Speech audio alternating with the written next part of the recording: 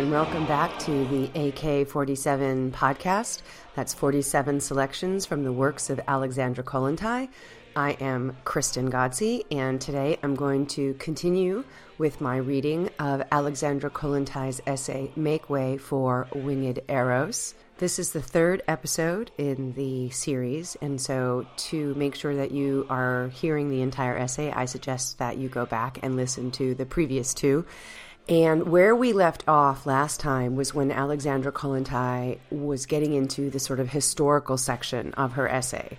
And she starts by talking about the feudal system, and what she's basically doing in this essay, in this section of the essay that I'm going to read today, is she's taking a very sort of Marxist conception of the way history works and the relationship between the base and the superstructure. And she's arguing that different modes of production, different eras, different epochs of human social relations. And in here, she's looking at the ancient societies, she's looking at feudalism, she's looking at capitalism, and then she's looking forward to the future of socialism.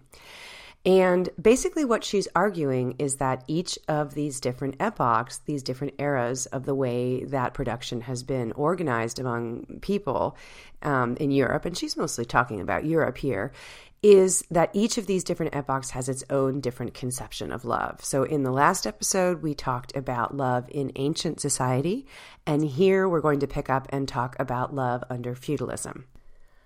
The feudal system defended the interests of the noble family. Virtues were defined with reference not so much to relations between the members of that society as to the obligations of the individual to his or her family and its traditions. Marriage was contracted according to the interests of the family, and any young man, the girl had no rights whatsoever, who chose himself a wife against these interests was severely criticized. In the feudal era, the individual was not supposed to place personal feelings and inclinations above the interests of the family, and he who did so sinned. Morality did not demand that love and marriage go hand in hand. Nevertheless, love between the sexes was not neglected. In fact, for the first time in the history of humanity, it received a certain recognition. It may seem strange that love was first accepted in this age of strict asceticism, of crude and cruel morals, an age of violence and rule by violence. But the reasons for acceptance become clear when we take a closer look. In certain situations and in certain circumstances, love can act as a lever propelling the man to perform actions of which he would otherwise have been incapable. The knighthood demanded of each member fearlessness, bravery, endurance, and great feats of individual valor on the battlefield. Victory in war was, in those days, decided not so much by the organization of troops as by the individual qualities of the participants. The knight in love with the inaccessible lady of his heart found it easier to perform miracles of bravery, easier to win tournaments, easier to sacrifice his life. The knight in love was motivated by the desire to shine and thus to win the attention of his beloved. The ideology of chivalry recognized love as a psychological state that could be used to the advantage of the feudal class, but nevertheless it sought to organize emotions in a definite framework. For the family that lived in the knightly castle and in the Russian boyar's terem was not held together by emotional ties. The social factor of chivalrous love operated where the knight loved a woman outside the family and was inspired to military and other heroic feats by this emotion.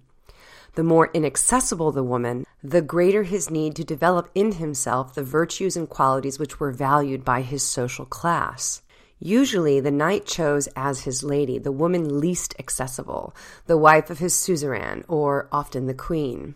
Only such a platonic love could spur the knight on to perform miracles of bravery and was considered virtuous and worthy. The knight rarely chose an unmarried woman as the object of his love, for no matter how far above him in station and apparently inaccessible the girl might be, the possibility of marriage and the consequent removal of the psychological lever could not be ruled out. Hence, feudal morality combined recognition of the ideal of aestheticism, sexual restraint, with recognition of love as a moral virtue. In his desire to free love from all that was carnal and sinful and to transform it into an abstract emotion completely divorced from its biological base, the knight was prepared to go to great lengths, choosing as his lady a woman he had never seen or joining the ranks of the lovers of the Virgin Mary. Further, he could not go. Feudal ideology saw love as a stimulus, as a quality assisting social cohesion. Spiritual love and the knight's adoration of his lady served the interests of the noble class. The knight who would have thought nothing of sending his wife to a monastery or of slaying her for unfaithfulness would have been flattered if she had been chosen by another knight as his lady, and would have made no objections to her platonic friendships.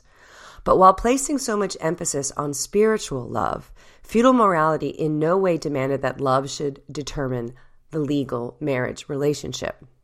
Love and marriage were kept separate by feudal ideology and were only united by the bourgeois class that emerged in the 14th and 15th centuries. The exalted sophistication of feudal love existed, therefore, alongside indescribably crude norms of relations between the sexes. Sexual intercourse, both within and outside marriage, lacked the softening and inspiring element of love and remained an undisguisedly physiological act. The Church pretended to wage war on depravity, but by encouraging spiritual love, it encouraged crude animal relations between the sexes. The knight who would not be parted from the emblem of the lady of his heart, who composed poetry in her honor and risked his life to win her smile, would rape a girl of the urban classes without a second thought, or order his steward to bring him a beautiful peasant for his pleasure. The wives of the knights, for their part, did not let slip the opportunity to enjoy the delights of the flesh with the troubadours and pages of the feudal household. So I just want to pause here for a second and basically reflect on what she's saying and think a little bit about why it is that this particular conception of love would be really good for the noble classes who sort of inspired it. And Kollontai is making this argument that, look, spiritual love and this kind of chivalrous passion for an inaccessible woman, whether it's the queen or somebody's wife or the Virgin Mary, actually ends up inspiring men who are knights essentially to do rather stupid things in the name of love for their lords. And this is really important in the feudal era because there are no standing armies at this period of time. All of the armies are made up of knights who are organized by the feudal lords to go off and defend their lands or attack other feudal lords or go off to, the Crusades. All of this is done out of a kind of personal sense of chivalry, and the social order required the protection of these knights, essentially, and one way to get the knights to do things that were basically not always in their interest, like risking their lives to defend the property of the feudal lord, was to build in this component of chivalrous love. And so Kollontai is really trying to get us to see that even though sexual relations and marriage were pretty crude and physiological and totally determined by family interests during the feudal era, this separate conception of romantic love begins to develop because it is useful to the upper classes, in this case, the feudal lords. It is useful to have this conception of love because it motivates people to do things that they otherwise might not do. I'm going to continue now with the essay as she talks about the decline of the feudal system and the rise of what she calls bourgeois love. With the weakening of feudalism and the growth of the new conditions of life dictated by the interests of the rising bourgeoisie, a new moral idea of relations between the sexes developed. Rejecting platonic love, the bourgeoisie defended the violated rights of the body and injected the combination of the spiritual and physical into the very conception of love. Bourgeois morality did not separate love and marriage. Marriage was the expression of the mutual attraction of the couple. In practice, of course, the bourgeoisie itself, in the name of convenience, continually sinned against this moral teaching. But the recognition of love as the pillar of marriage had a profound class basis. Under the feudal system, the family was held together firmly by the traditions of nobility and birth. The married couple was held in place by the power of the church, the unlimited authority of the head of the family, the strength of family tradition, and the will of the suzerain. Marriage was indissoluble. The bourgeois family evolved in different conditions. Its basis was not the co-ownership of family wealth, but the accumulation of capital. The family was the guardian of this capital. In order that accumulation might take place as rapidly as possible, it was important that a man's savings should be handled with care and skill. In other words, that the woman should not only be a good housewife, but also the helper and friend of her husband. With the establishment of capitalist relations and of the bourgeois social system, the family, in order to remain stable, had to be based not only on economic considerations, but also on the cooperation of all its members, who had a joint interest in the accumulation of wealth. And cooperation could serve as a more powerful factor when husband and wife and parents and children were held together by strong emotional and psychological bonds. At the end of the 14th and the beginning of the 15th centuries, the new economic way of life gave rise to a new ideology. The conceptions of love and marriage gradually changed. The religious reformer Luther and other thinkers and public figures of the Renaissance and the Reformation understood the social force of love perfectly. Aware that the stability of the family, the economic unit on which the bourgeois system rests, required that its members be linked by more than economic ties alone, the revolutionary ideologists of the rising bourgeoisie propagated the new moral idea of love that embraced both the flesh and the soul. The reformers of this period challenged the celibacy of the clergy and made merciless fun of the spiritual love of chivalry that kept the knight in a continual state of aspiration, but denied him the hope of satisfying his sensual needs. The ideologists of the bourgeoisie and the Reformation recognized the legitimacy of the body's needs. Thus, while the feudal world had divided love into the sexual act, relations within marriage or with concubines, on the one hand, and spiritual platonic love, the relations between the knight and the lady of his heart, on the other, the bourgeois class included both the physical attraction between the sexes and the emotional attachments in its concept of love. The feudal ideal had separated love from marriage. The bourgeoisie linked the two. The bourgeoisie made love and marriage inseparable. In practice, of course, this class has always retreated from its ideal, but while the question of mutual inclination was never raised under feudalism, bourgeois morality requires that even in marriages of convenience, the partners should practice hypocrisy and pretend affection.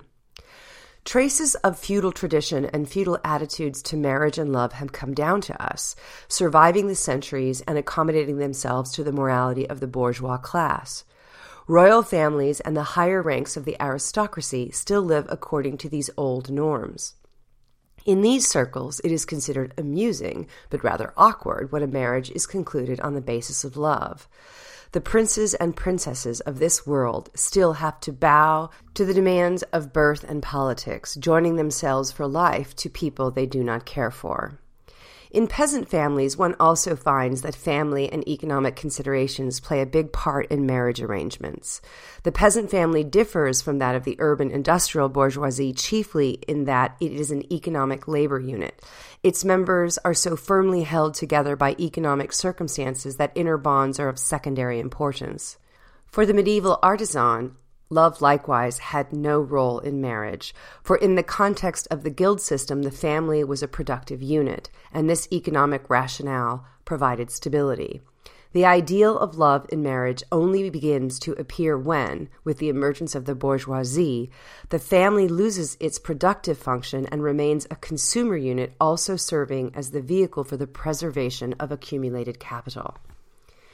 But though bourgeois morality defended the rights of two loving hearts to conclude a union even in defiance of tradition, and though it criticized spiritual love and aestheticism, proclaiming love as the basis of marriage, it nevertheless defined love in a very narrow way. Love is permissible only when it is within marriage. Love outside legal marriage is considered immoral. Such ideas were often dictated, of course, by economic considerations, by the desire to prevent the distribution of capital among illegitimate children. The entire morality of the bourgeoisie was directed towards the concentration of capital. The ideal was the married couple working together to improve their welfare and to increase the wealth of their particular family unit, divorced as it was from society. Where the interests of the family and society were in conflict, bourgeois morality decided in the interests of the family.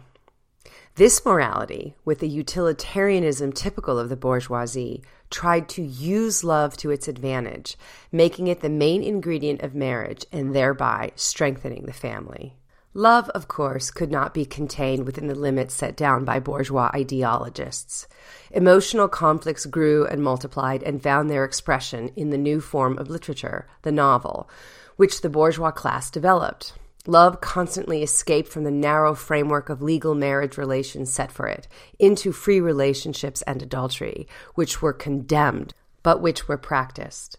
The bourgeois ideal of love does not correspond to the needs of the largest section of the population, the working class, nor is it relevant to the lifestyle of the working intelligentsia. This is why, in highly developed capitalist countries, one finds such an interest in the problems of sex and love and in the search for the key to its mysteries. How, it is asked, can relations between the sexes be developed in order to increase the sum of both individual and social happiness? The working youth of Soviet Russia is confronting this question at this very moment. This brief survey of the evolution of the ideal of love-marriage relationships will help you, my young friend, to realize and understand that love is not the private matter it might seem to be at a first glance. Love is an important psychological and social factor, which society has always instinctively organized in its interests.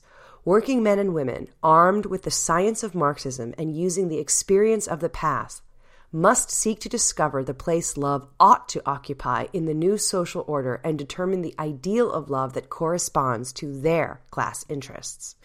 So that ends the historical section, and we are now about to, in the next episode, get into Kollontais' idea of what she calls love comradeship, which she believes is the kind of ideal love that will emerge under a socialist society.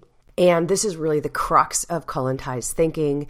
It's what I think has inspired generations of socialist feminists since this was written in the early 1920s. And I think that this essay really gives us a lot of things to discuss. And I'm hoping that when I finish reading this essay after another couple of episodes, that I will have a few guests on, maybe one or two of my graduate students at the University of Pennsylvania. Maybe I'll bring my daughter back on to discuss the really important implications of this essay and why I think it's relevant to our lives in 2019. So thank you so much for joining me. Please subscribe to AK47, the podcast reading 47 selections of the works of Alexandra Kollontai. Please tell your friends, and until next time, keep up the good fight.